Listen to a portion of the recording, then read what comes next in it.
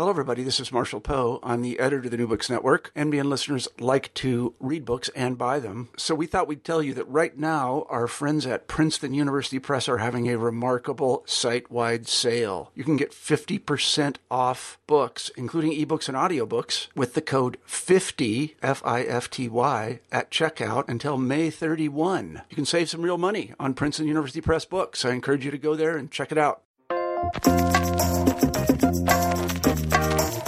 Hello, everybody, and welcome back to the New Books Network. I'm Marshall Poe, the editor-in-chief of the network, and each week we look for interesting books, and once we find one, we interview the author, or in this case, authors, of the book in question. And today I'm very happy to say that we have Elizabeth Armstrong and Laura Hamilton on the show, and we'll be discussing their very interesting...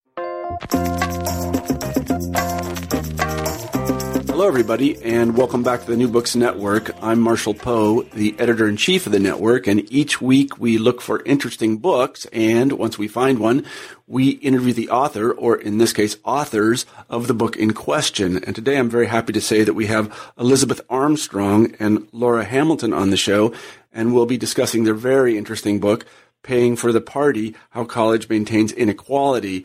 I was really excited to read this book because it turns out that Elizabeth and Laura studied a place much like I teach, that is at the University of Iowa. They invent a place or a name for a place called Midwestern University, and I think the University of Iowa could stand for that place. I don't know, and I won't ask them what the actual university was, and I suspect they couldn't tell me. But they have some very interesting things to say about how large state universities, in essence, I don't know if this is the right word, but they kind of accidentally track people, and largely on the basis of their class backgrounds. And we'll go into some depth in discussing what that means during the course of the interview. But I'd like to begin by saying thank you, Elizabeth and Laura, for being on the show. We're delighted to be here. Great. Let me ask you, just to begin the interview, to say just a few words about yourself. Elizabeth, maybe you could start.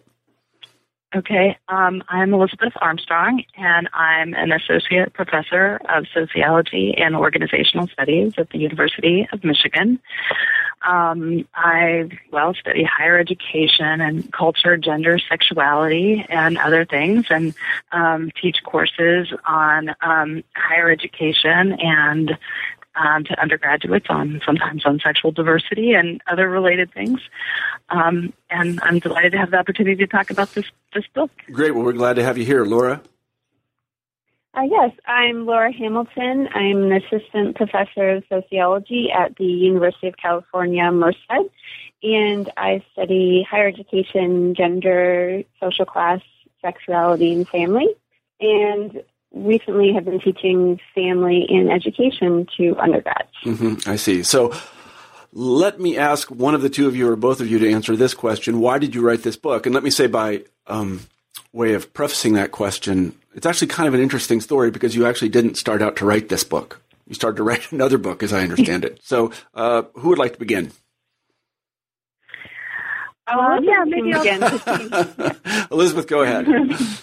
Okay, so I'll step in here. Well, I was originally, right at the time where kind of Laura, joined me on this project, interested in looking at sexuality among college students. The original proposal for the project was called the Erotic Curriculum. I was interested in what undergraduates learned about sexuality in college. But Laura and I got into the residence hall floor where we studied. We were on this floor where all women lived for an entire year, with Laura being the primary ethnographer on the floor.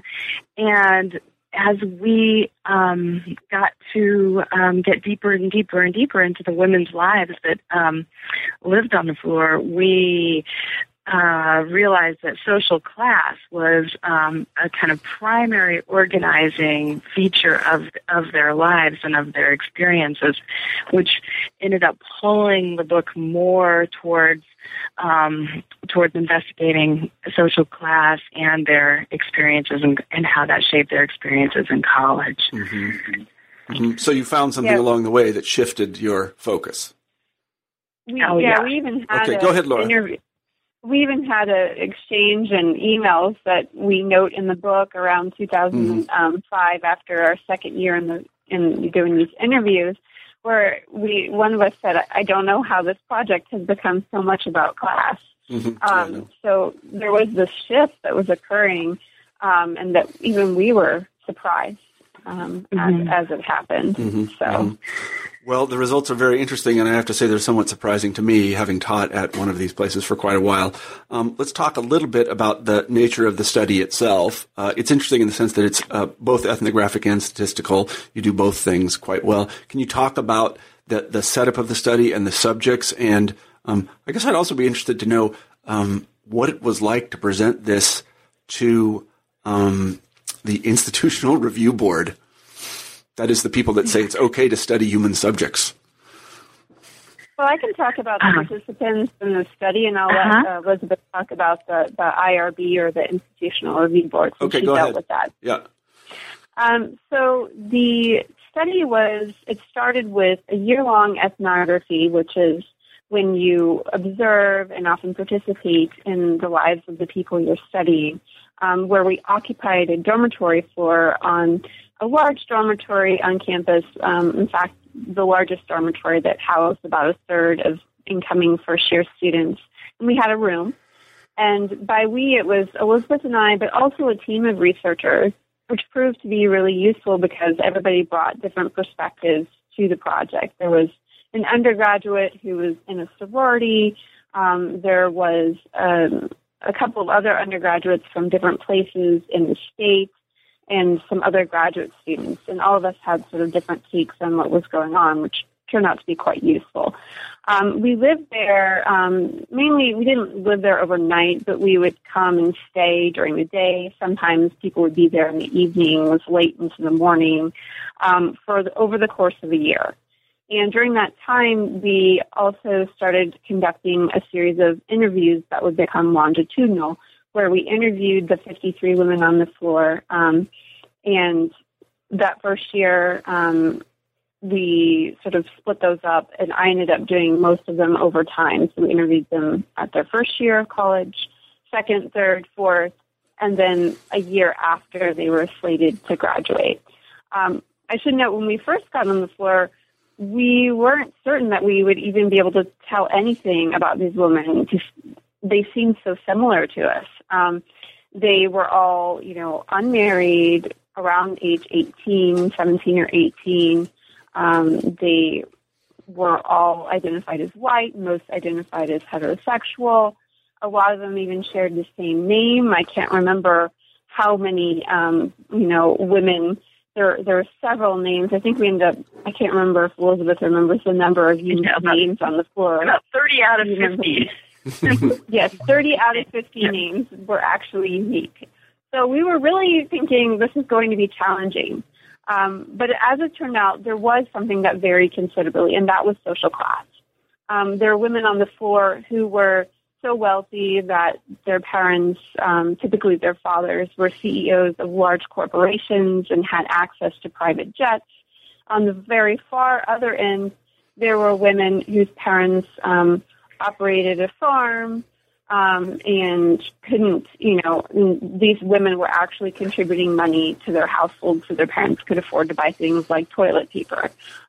So there was a huge range of social class, and that was something that we ended up really zeroing in on. I don't know if Elizabeth now would want to talk a little bit about IRB. Yeah, because I've had a little bit of experience with that, not personally, but through colleagues, and it's difficult to do it with a small study, but this is a huge study. Mm-hmm. So go ahead, Elizabeth. Okay, yeah, well, and another thing I want to make sure to mention is, why it was that Laura ended up collecting so much of the data, and how that kind of really tipped us off to what was kind of going on in the situation.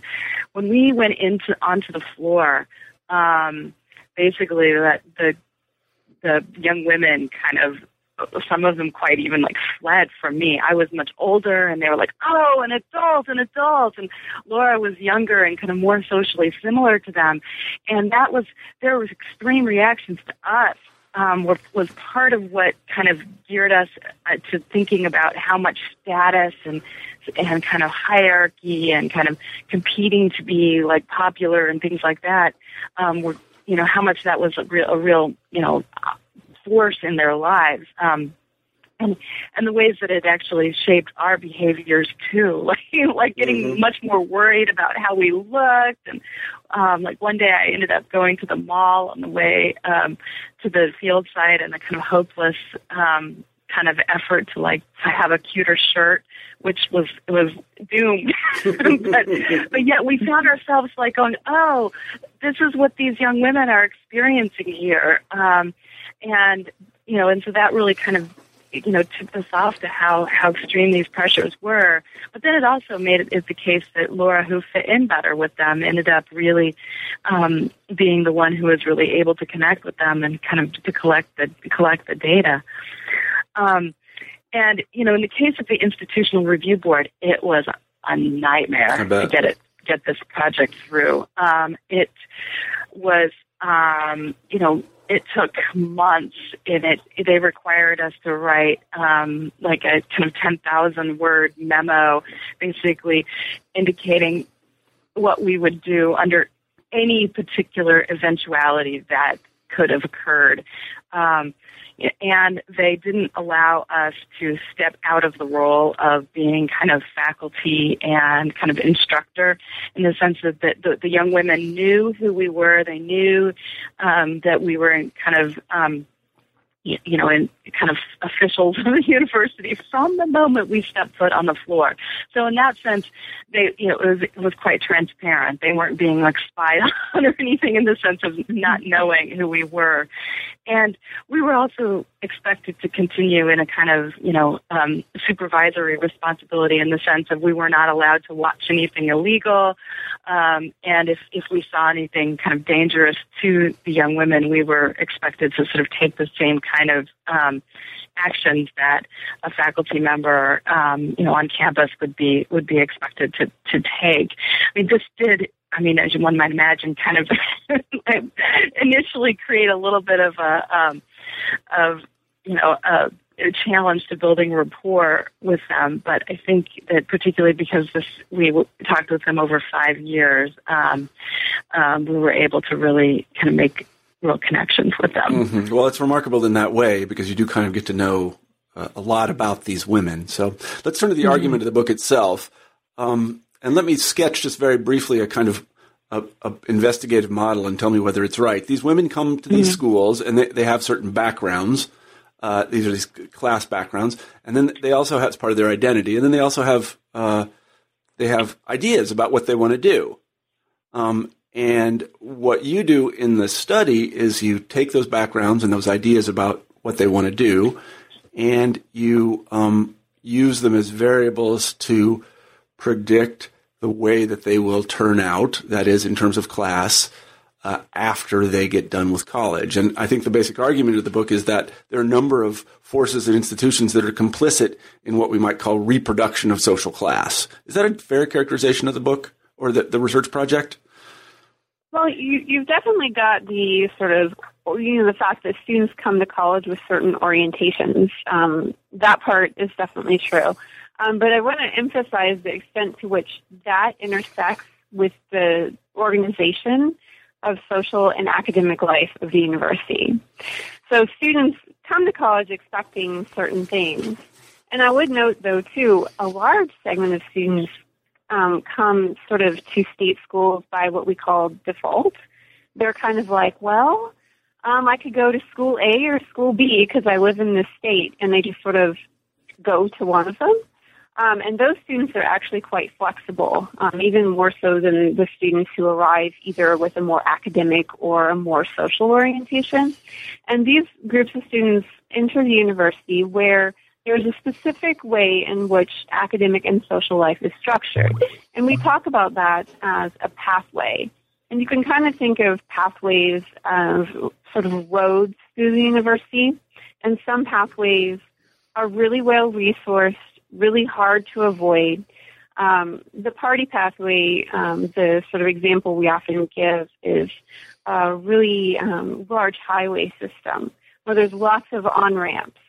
It's really easy to get on, not perhaps as easy to get off, and traffic, picks up speed really quickly, and it's hard to get out. Mm-hmm. Whereas other pathways that maybe students came to the university seeking are not as well resourced. They look like sort of backcountry roads that have potholes and have, this road is closed signs. So a lot of what matters, too, is what the students find when they come to an institution, which is to say some students would actually be better off in a different institution, and whereas some students are going to succeed in an institution like Midwest U. Mm-hmm, mm-hmm. Elizabeth? Yeah, that definitely kind of sums it up. I mean, one of the things I would emphasize in particular is how difficult the young women found it to find what we call the mobility pathway. And a mobility pathway would be what people from relatively disadvantaged backgrounds who maybe don't have a lot of money, or their parents don't have a lot of knowledge about how higher education works, they come to college needing it to be affordable. They need, everyone needs it to be affordable. These students do, but for the if they make a mistake and another semester gets added on or something, it's incredibly consequential for these students in terms of debt or whether they can complete it all. They need really good advising because their parents are really not in a position to help them out much. They may sometimes need an additional sort of remedial course here or there to kind of catch up on kind of academics that their high school didn't actually provide them with. And we found that these women at this particular school that we studied just generally did not find that the school supported them in these ways at all. And so virtually all of them left the university and went to smaller regional schools that, in fact, where they ended up finding a better mobility pathway. I mean, this was a big surprise for us because I think we had been just completely immersed in this notion that it's always better to go to a higher prestige university, and that if they left the university, it was going to be a total failure, and their mobility projects were just going to come to a screeching halt. And we didn't find that. We found that the ones who were sort of pretty pragmatic, they looked at the situation and they were like, the school is actually not set up to meet my needs. Mm-hmm. And they were able to go, I'm going to go to a school that is set up to meet my needs. And the sooner they got out and moved to a place that was better suited to provide a mobility pathway for them, really the better they did. In terms of accumulating less debt and, shorter time to finishing their degree. Yeah. So I guess one question I have is how did you place the women into one of the three pathways? We haven't talked about the professional pathway yet. How do they get into these pathways? And there are three, again, just for our listeners: the party pathway, the mobility pathway, and the professional pathway. Yeah, I mean, I guess there's the issue of like, how did they move into these pathways, or how did we figure out that that's? I guess how did how did you figure out that these pathways existed? And I guess I'm especially interested in what their expectations or orientations had to do with where they ended up. So, do you want to chime in there, or should I? Okay. Yeah, sure. So we started. Well, this is it's a very loaded question because it was not loaded, but it took a lot of work actually to figure this out. Lots and lots of coding actually to do this. But the issue of the orientations and how they fit with the pathway, I'll sort of take that. So the students came with a variety of different orientations. As I noted earlier, a significant chunk of them came sort of by default. And they could have gone either way, that group of students. And we looked at this sort of, based on their first year interview, what did they say, why did they say they chose this school, and what did they want to get out of college? Students who came by default sort of invariably landed at Midwest U sort of because there was no better option or everybody in their high school was coming there. That's why we call it by default. And they were open to both social and academic experiences.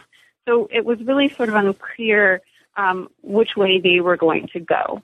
Another group of students came primed to party.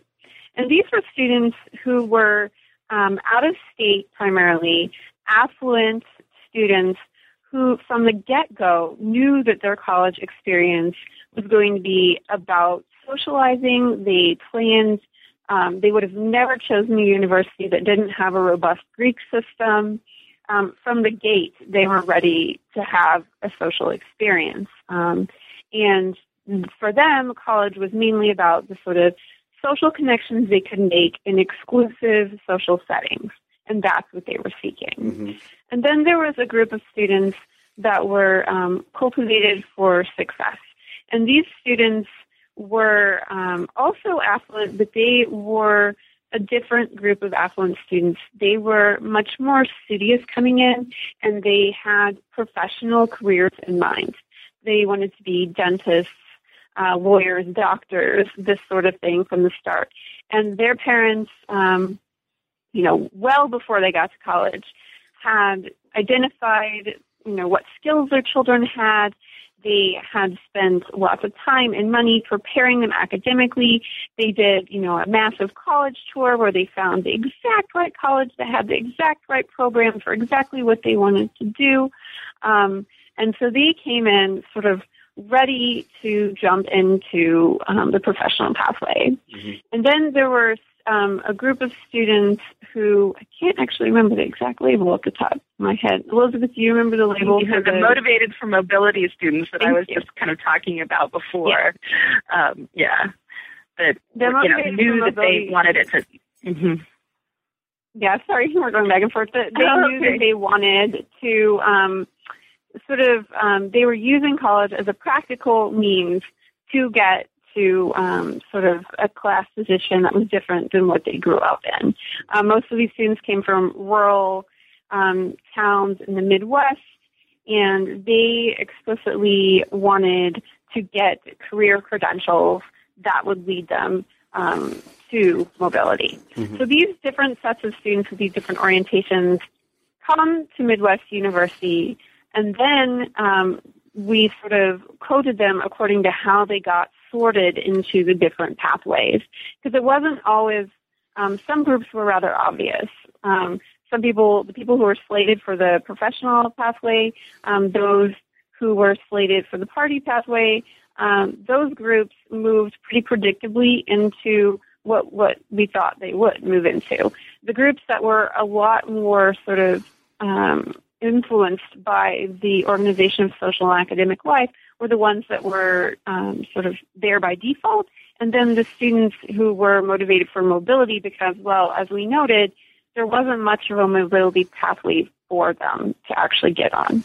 I don't know, Elizabeth, did you want to talk more?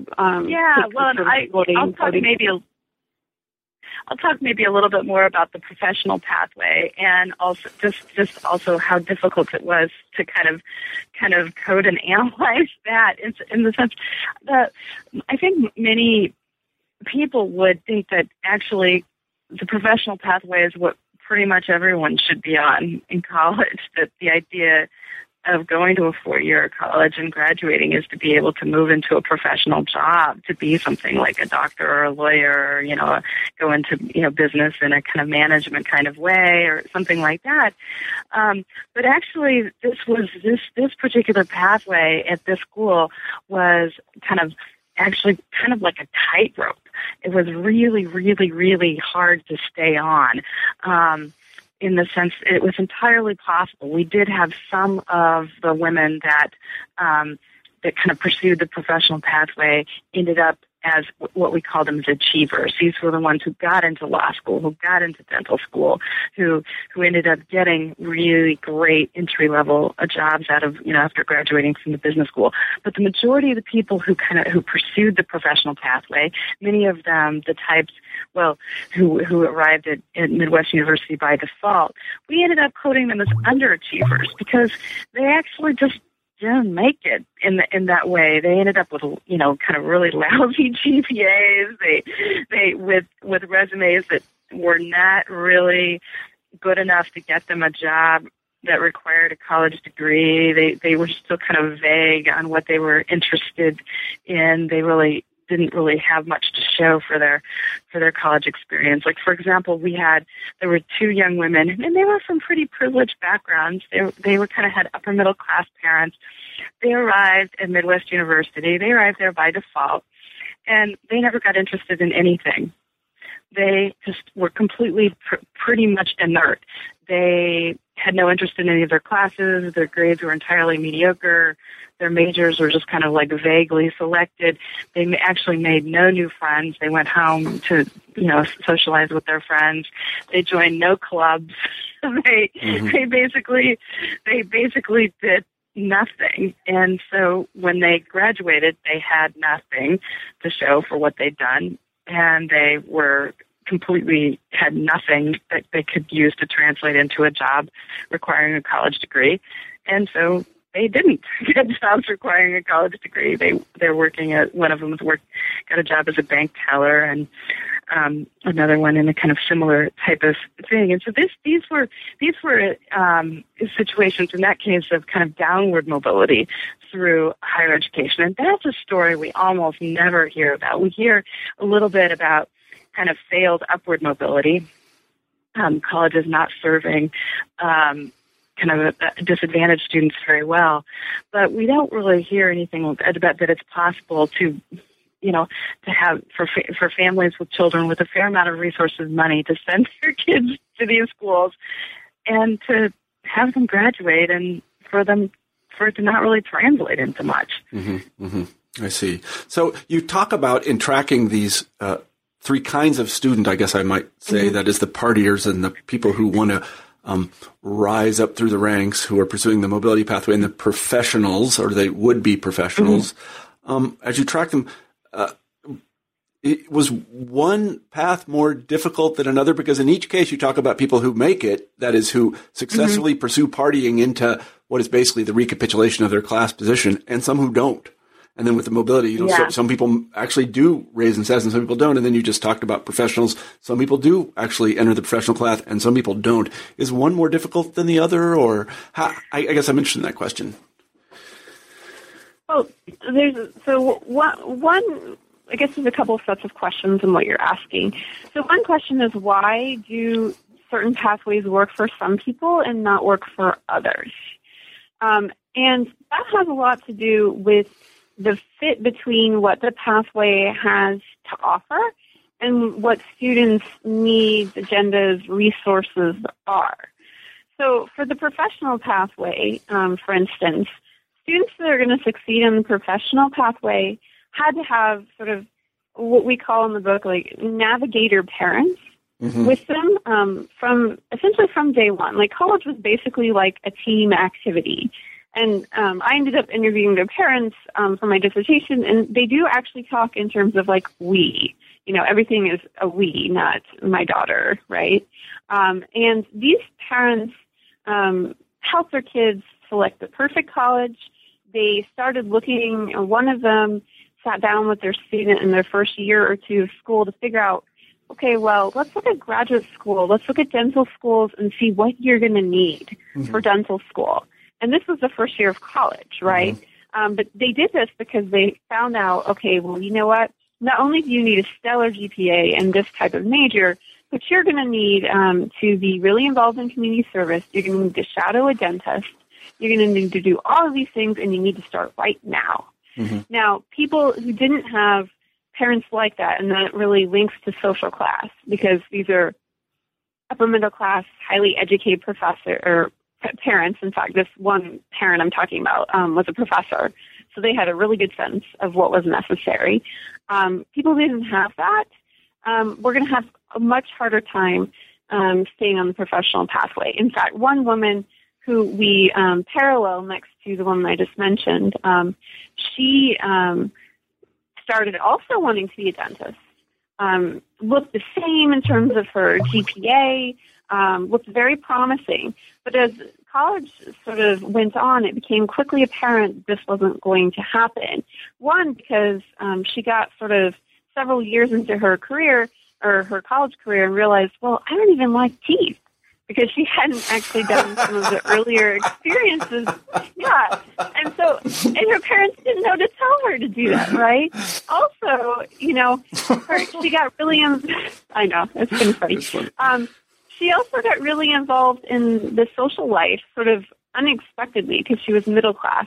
She was quite beautiful and charming, and so she kind of got swept up into the social scene. And this turned out to be not a good thing for her, actually, because she ended up being more social than she anticipated, and it really hurt her grades. Whereas the other woman I was talking about was the parents that were helping her navigate. They actually helped her every time she ran into a situation like, my roommate's partying really hard, she's pushing me to do that as well. They talked her through it, right? They coached her socially as well. So just as an example, the professional pathway, you can see that staying on that pathway requires a set of resources that not all students had. Maybe they, multiple students wanted this type of career, but you had to have this sort of set of resources in this context where there's a narrow professional pathway to succeed. Mm-hmm. I don't know. Yeah, and the same was actually true with the party pathway. One might think that what kind of resources, other than some money to get a 6-pack or a keg of beer or whatever are needed to party.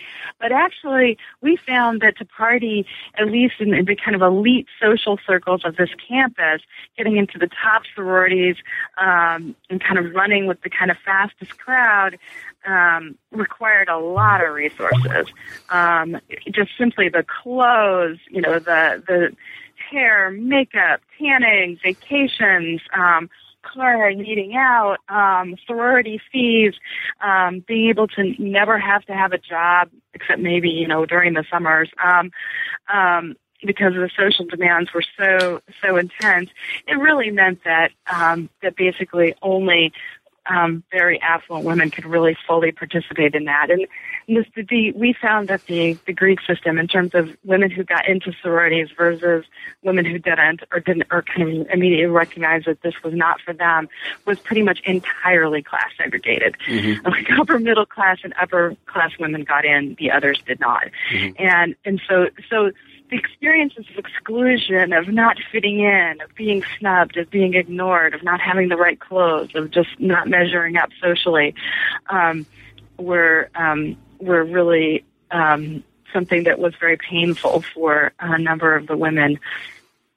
And these things actually ended up translating out after college too, because as it turns out, the women who could pursue the party pathway without it being kind of consequential were women who we discovered, this was a surprise to us as well, that there are still in this society some people who actually really don't need very much real human capital from a college degree, and that there are some families who are in a position to and willing to more or less infinitely support their offspring out of college and can do so either sheerly by finances or by picking up the telephone and calling, someone like a CEO of another company or a friend or buddy or somebody that they know and getting their kid a job. So that the role of parental networks in the employment of affluent kids out of college is that was a surprise for us as well. Like what a huge role the parents played. And it was a surprise too for the girls who had tried to keep up and participate in the kind of fast party life and had just barely managed to do so, only to find out that they were, resigned to living in their parents' basements after college, while other girls had parentally supported apartments in Manhattan. And they were like, wait. One of them told us, no one told me Disneyland was going to end. Yeah. Well, one of the things you I was going to say, one of the things you point out in the book is that it's not exactly a level playing field. As you say, the organizations themselves, that is the universities, or a university in this case, has an interest in each of these three constituencies, but it's not an equal interest. And some pathways are better, I guess, supported or funded or resourced than others. Can you talk a little bit about that from the organization's perspective, the university's perspective? Yeah, I'll start. Public universities in particular have been in a really sort of dire situation since the 1980s, effectively. Sort of state and federal funding has been increasingly been pulled away. And so schools that relied on this have increasingly had to rely on tuition dollars.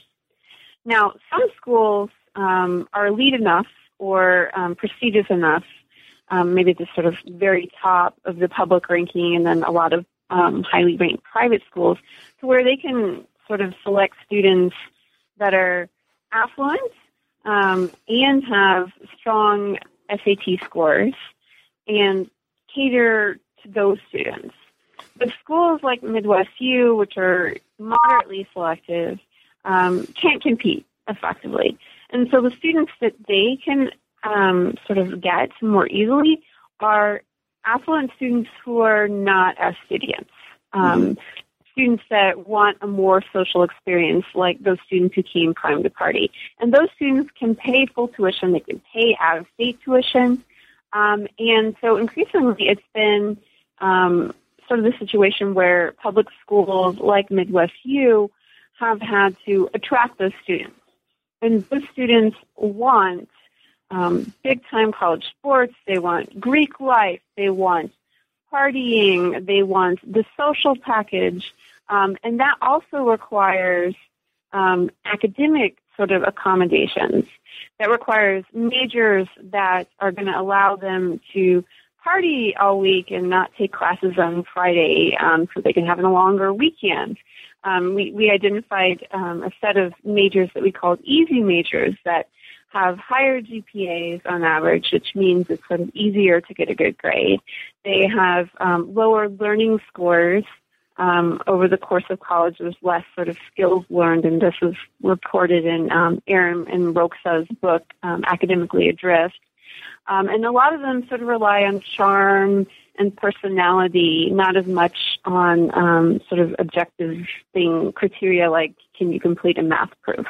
So schools that are wanting to attract these more social students also are going to want sort of an array of easy majors on offer for those students so that they can effectively party and do academics without failing out, right? Mm-hmm. And so because they've really had to attract these students, this is sort of some of the organizational changes that have been made.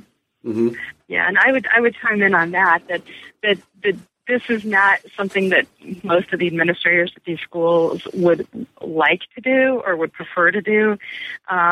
Most administrators are pretty firm believers in, meritocracy and sort of a notion of mobility, kind of access and equity and all of those things, and would prefer to be able to build and maintain and resource really, really vibrant mobility and professional pathways. The need to kind of attract the tuition dollars of really socially oriented students is something that is a pure survival strategy, not a kind of really like, oh yeah, this it doesn't sit well with people to have to do this. People would prefer not, and it's tricky because as funding continues to decline, the pool of potential people, the pool of affluent Americans who are willing to pay out-of-state tuition to send their kids to a public university in a different state, that is a really small set of people. And more of these kind of public universities are in the game of trying to fight for this, like, really pretty tiny set of people. I mean, which is actually leading to even strategies of like increasing the number of of wealthy international students that are sought after, because there's a real desperation for the tuition dollars wherever they can come from, anywhere on the globe where you could get them. Mm-hmm. Well, I mean, this is true at the University of Iowa. I can tell you that the university itself relies very heavily on students from Illinois, and particularly what is called Chicagoland. And they do, in fact, pay out-of-state tuition, and it is a lot more than the kids from Iowa pay. And we do have, I think if people went to Iowa City, they would be surprised how many Chinese students there are. It's truly remarkable. Like I live, I'm in Northampton, Massachusetts right now, a very liberal place. You don't see any Chinese students. They don't go to Smith College as far as I can tell. But at Iowa, there were tons of them because Iowa did a very good job of recruiting them because they will pay full freight. I don't know that many of them are pursuing the party pathway, but they were definitely paying full freight. I guess one question I have is... I think it's a different path, I guess one question I have is, so if these universities are competing for tuition dollars, they really, outside some sort of external input of cash, they really don't have a choice but to offer this party pathway. This is the only way they can stay afloat. Is that right? Yeah, it kind of is. And for example, the people in student affairs are really aware of it being a competitive thing. Like, for example, two of the young women that were on our floor, they were originally signed to another dorm, one where they didn't want to stay, and their mom called the residence life to kind of have them reassigned to the dorm where they wanted to go. And the admissions officers are aware that if they don't make these requests and accommodate these, particularly before the students arrive on campus, the students might go to a different similar school. And they are looking for, they have the options, they're looking for the place where they're going to have the most fun.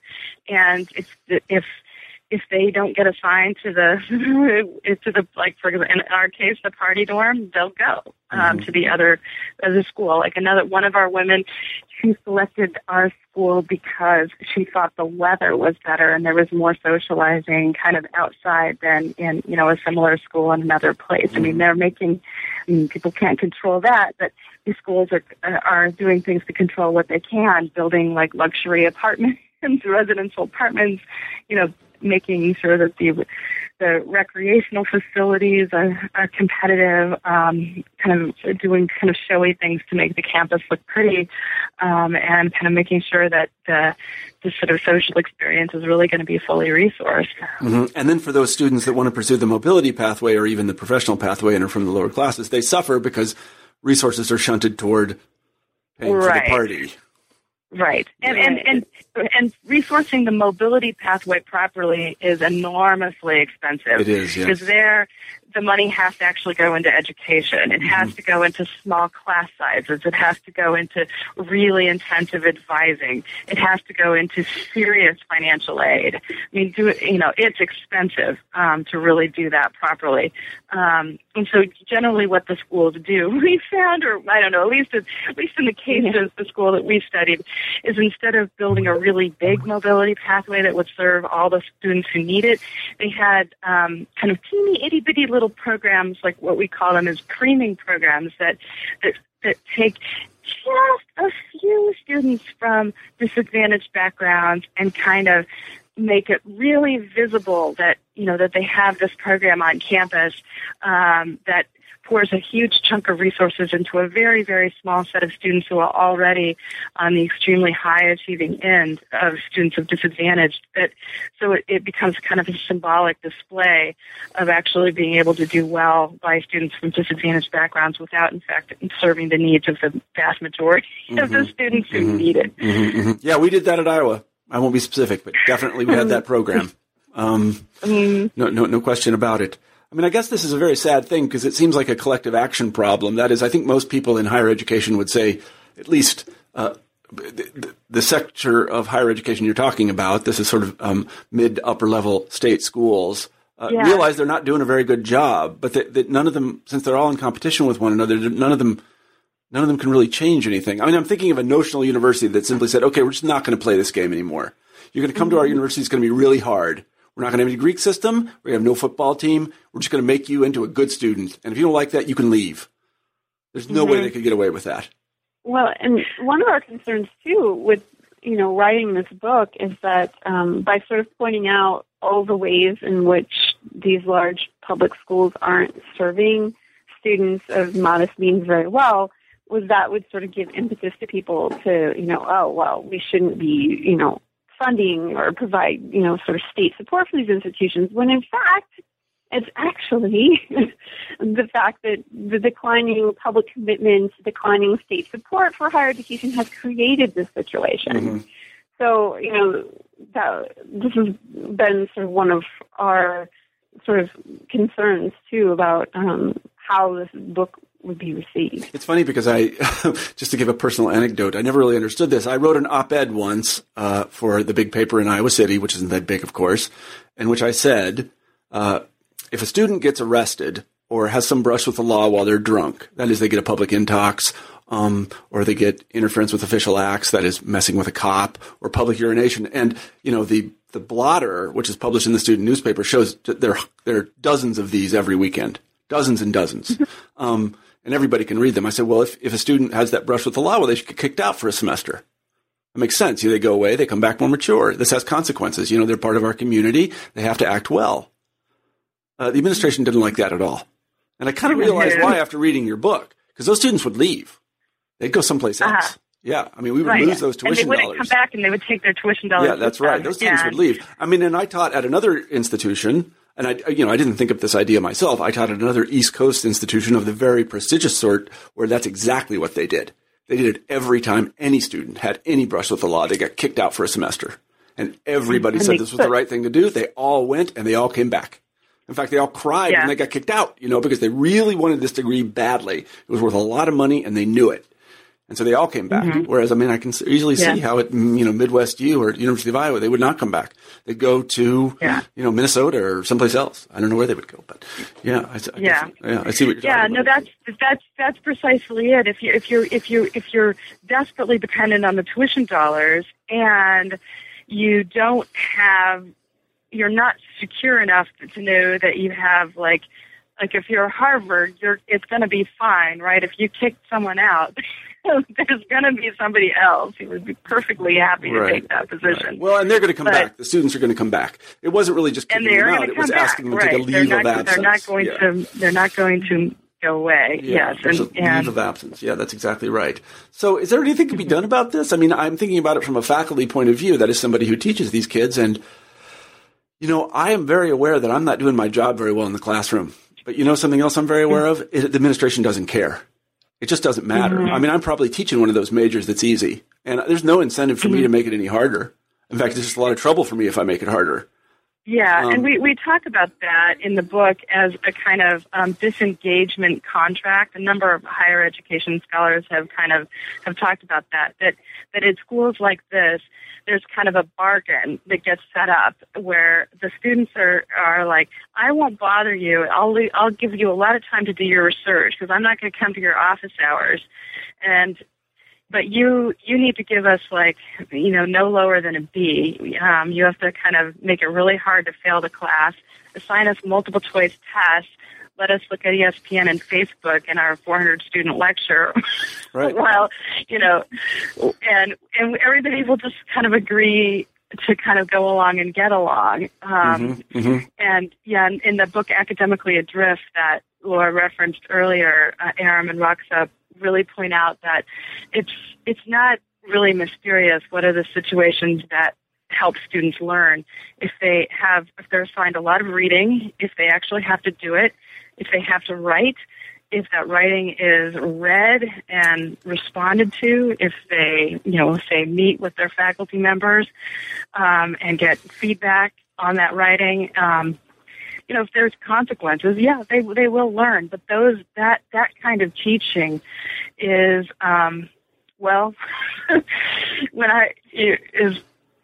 is laborious and expensive and isn't in fact. There are plenty of faculty at schools like Midwest University who are in fact still doing that kind of teaching. Yeah. But it's hard because it's not the whole context, the organizational context of the university does not make it easy, does not provide the resources to kind of really do that. Yeah. And I know are not necessarily there for that. It's not rewarded. No, it's not rewarded at all. I mean, I used to say in faculty meetings and other places, much to my chagrin, that you cannot teach 40 people how to write. you do not teach 40 people how to play the piano.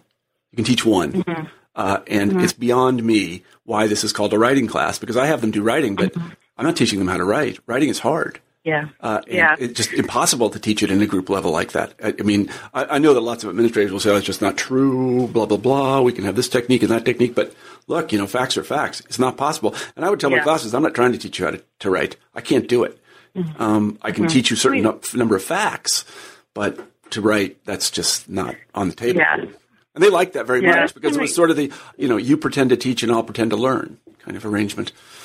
Probably get fired for this. This kind of gets to the fact in the book. We spend sort of the last chapter talking about what could be done. I mean, there's clear, obvious sort of recommendations for how things could be changed. And there are clear, obvious reasons why they probably won't be changed.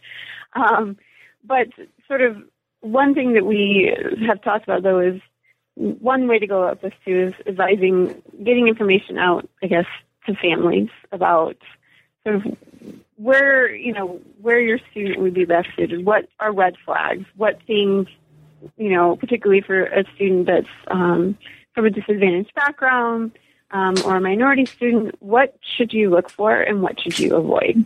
And so some of those things we talked about were, large, invisible Greek systems. If you're on the top 100 party school ranking, maybe not a good place for you. Also, you can get sort of the retention rates for minority students and first generation students at various schools, and those are really telling. Some schools actually manage to graduate virtually no Black students, despite having, a small percentage of students attending their school that are Black. This sort of stuff is extremely telling, right? Also looking at what the majors are, how many easy majors do they have? Are there things that the school offers? There was this competitive business school at Midwest U, and it had sort of this program where it matched students up with internships and employers, but it was only offered for that school. If you could find, schools that have more extensive programs like that to where the resources they're not depending on parental connections, the resources are offered through the university, right? So things, sort of flags and clues parents can use sort of help them make these decisions. Yeah, I mean, that's all very reasonable and good. I mean, I can tell you honestly, if I got a very good student in my office at Iowa and I saw that they were floundering, it's pretty easy to tell. I would say you need to transfer to the local liberal arts college because there's probably a 40% chance that you are going to fall down one of a number of rabbit holes. And at the local liberal arts college, not very prestigious, admittedly, and probably expensive, but they have a big endowment, you won't fall down one of those rabbit holes. So by even being in your office? That's amazing. But I would call them in, though. I would call them in out of class. Better. I'd go you come to my office because I've seen that you're actually a little bit motivated. We're going to get you out of here. Because I knew I didn't have time to spend with them, and nobody did, and nobody wanted to. Because, and you mentioned actual information that's available at universities. I know for a fact that all universities are terrified by the idea of giving statistics on outcomes of any sort, right? Because the major ones... You can find it. It's kind of hard sometimes to find, but yeah. But I mean, they don't advertise it. Yeah, they're really terrified by it because what it would show massive inequality. It would show basically the poor job that people are doing teaching. And the really prestigious ones don't have any interest in it because it might show that a lesser school was producing a better result, and they don't want that.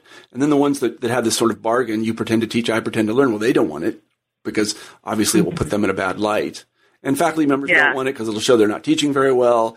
And it's really...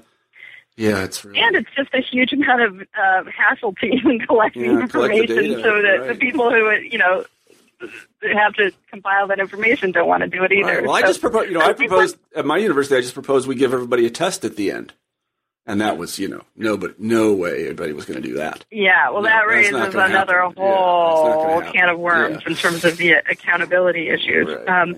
But what I was going to pick up on is the issue of your notion that of the kind of advice to sort of send the student to kind of the local liberal arts college because there aren't as many rabbit holes to fall into. And that's exactly what we're trying to get at with making this kind of organizational argument, is that we're trying to really suggest that one of the things that universities do, or that colleges, higher education places do, is make it easier or harder to screw up.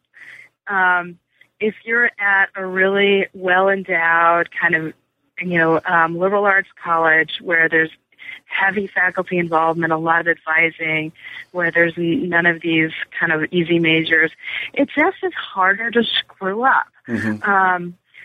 We've gone and talked about this book, and somebody, said, oh yeah, when I'm my faculty at orientation at Notre Dame, we had a solid week, and they told us, like, if you ever get a student in your office in trouble, here are the 8 things that you're supposed to do, and you need to make sure that you take care of them and provide them this resource and that resource and do this and this and this, and that's partly it's kind of what affluent parents are looking for when they're looking for these to send their kids to these elite liberal arts colleges. Mm-hmm. They both know that they can continue the intensive parenting that they've been doing all along, but they also, want to make sure that the rabbit holes are few and far between. Mm-hmm. Mm-hmm. That their kids can't.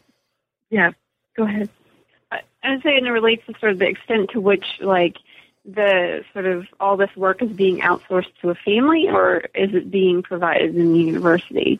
Like, a really endowed liberal arts school is offering, as you're suggesting, like, all of the services that sort of a navigator parent would offer, but it's built in mm-hmm. to the university. So students who don't have those things, who don't have parents that are really highly educated and can advise them very well in their classes, who can help them sort of balance the social and academic, that's all in the university. Mm-hmm. Those things are there, and a lot of sort of less privileged parents didn't realize when they sent their kids to school like Midwest U that wasn't there. Mm-hmm. When I interviewed them for my dissertation, they were like, yeah, so, she had a hard time filling out these forms for FAFSA, but I just assumed somebody would help her there. They assumed that there was somebody whose job it was to sit down and help them fill out their forms. Yeah. And that would be likely at a liberal arts school, right, but not possible at Midwest U, where the family resources, it's all being outsourced to the family. Right. Well, I mean, after teaching there, I was the director of undergraduate studies in my department, and I used to have parents would come with their prospective students, and we'd sit down and we would talk in my office, and I would say, what you need to succeed here is basically you need to be an adult. You need to be an adult, and you need to be highly motivated. If you're not both of those things, well, you're not going to do very well. And if you feel like you're not either of those things, you should go to the liberal arts college down the road, because they will basically stand in loco parentis for you. And, when I was a kid, I needed that. I needed that when I was going to college. I went to one of these small liberal arts colleges, and thank God I did. Being adult, though, and being motivated isn't enough to succeed in school. After reading your book, maybe you're right. I don't know. It's true. I'm astounded. Yeah. Go ahead. The students who came in as adults with adult responsibilities, they were pretty socially isolated sort of immediately, and that became sort of one of the key reasons for them that they kind of had to leave. Yeah, yeah. So what we were supposed to talk as adults is that, of course, I'm sure you've seen this too, as the students who were having to work 30 hours or more a week for money and things like that. So they had adult responsibilities, but not necessarily kind of, upper middle class savvy about how to navigate a university of this sort, and those are not quite the same thing. So, well, they were just up against huge obstacles. I can say one thing that I think is probably consistent with your research, and that is when I taught at the very fancy, very well regarded university back east, my students were more or less, and I don't say this in a bad way, they were cookie cutter. Everyone was like every other one. Usually their parents were professors or doctors or lawyers. They came from some kind of money. They were all very good students. They were all highly motivated.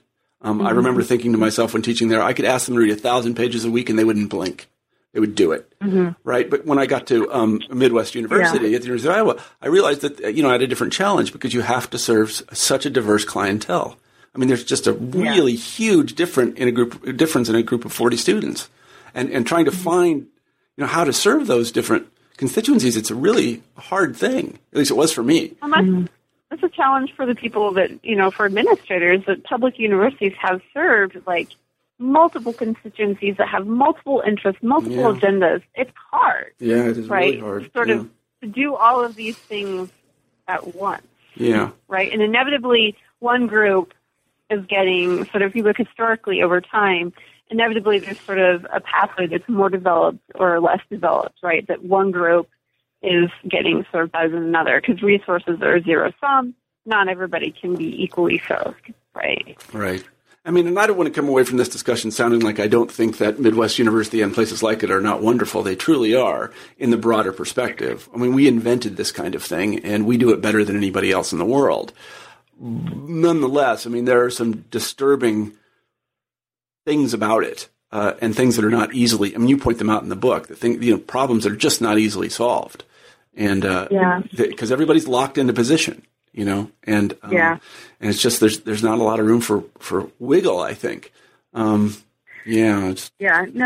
think that's true, and I think so that certainly sort of university presidents and kind of administrators and sort of education policy people are kind of wondering whether American society is basically going to let its big kind of published university system, which has historically been the kind of best in the world, basically just go by the wayside. It's kind of because there has to be a sort of public commitment to reinvest.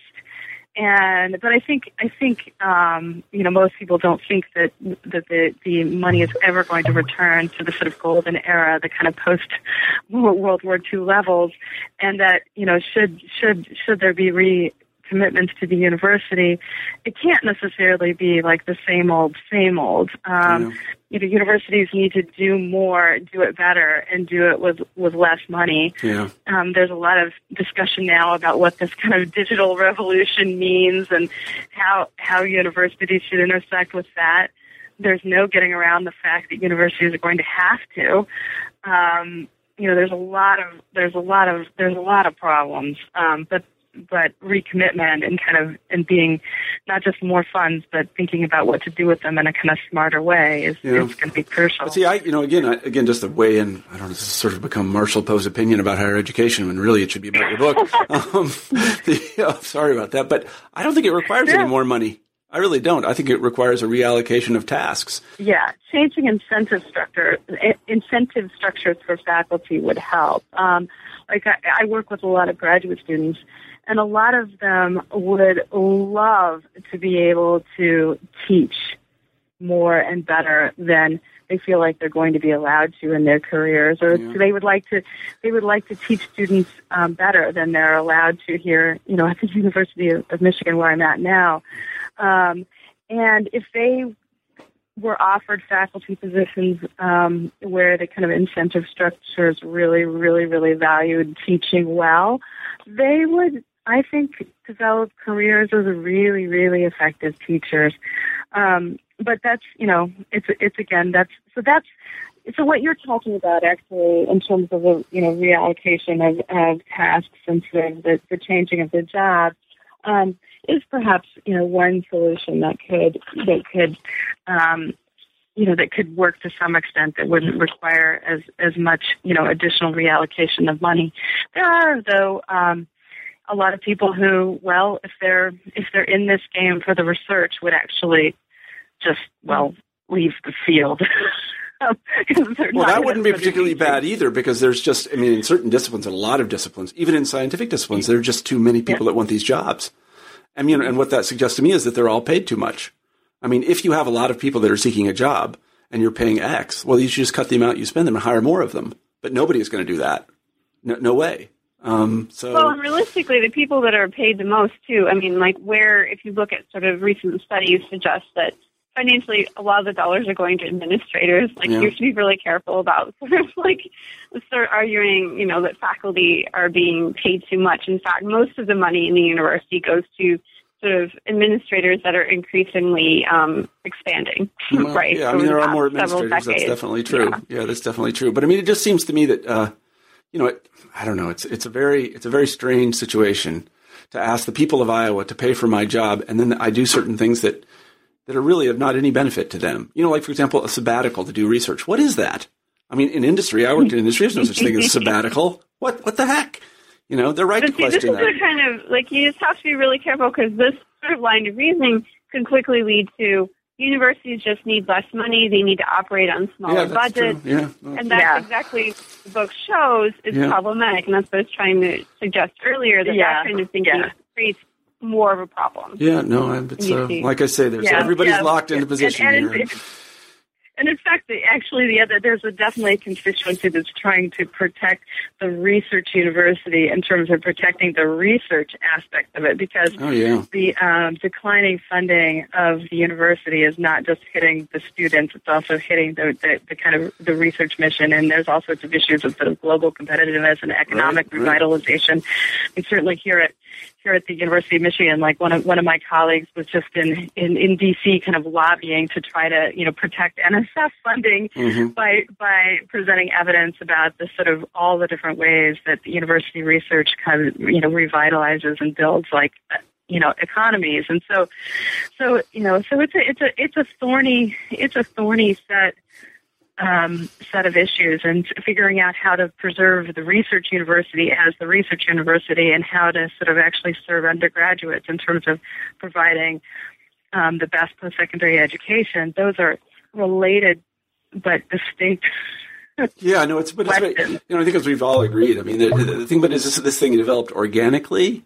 It's responsive to economic conditions and social conditions. It's changed sort of its own volition and not with any plan, and it's become what it is. And like anything that grows organically, you can't just pull a piece of it out. The rest of it will wither if you do that, or it will be resistant to that kind of change because it's locked in. You can't just pull something out of it because it all works in some way. And I think what you point out in the book, and this is a wonderful part of the book, is you show how all of it works together to give what is really a suboptimal result. But it all works. It all works. Yeah, no, it's optimal result for some. Yeah. I mean, the thing that, of course, makes it really complicated is that it actually provides a really good result for a few. Sure. The achiever girls did fine. Yeah. And, the affluent party girls did fine. And, a number of the faculty do fine. Yeah, right. So it's a sweet job. Yeah. Anyway, I want to thank you guys for a very lively discussion. We've been talking with Elizabeth Armstrong and Laura Hamilton about their book, Paying for the Party, How College Maintains Inequality, and boy, does it ever. Before I let you guys go, I want to turn to each of you individually and ask what you're working on now. Elizabeth, could you start? I'm still working with Laura. I'm figuring out there's some of the papers from this same data set were about these young women and their sex lives. We didn't let the sexuality aspect of it completely fall by the wayside. So we've written on hooking up, and we are in the kind of review process on a paper on the issue of the young women calling each other sluts and what that means and how that's not good. Yeah. And so there's a bunch of sort of stuff related to sexuality that we're kind of still working on.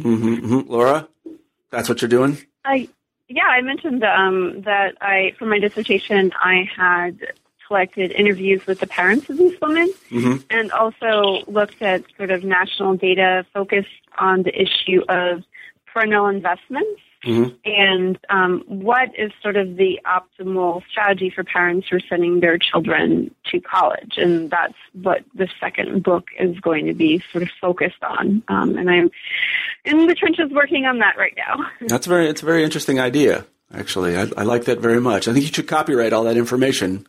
And then sell it for a lot of money to people who'd be interested. I think that'd be a great idea.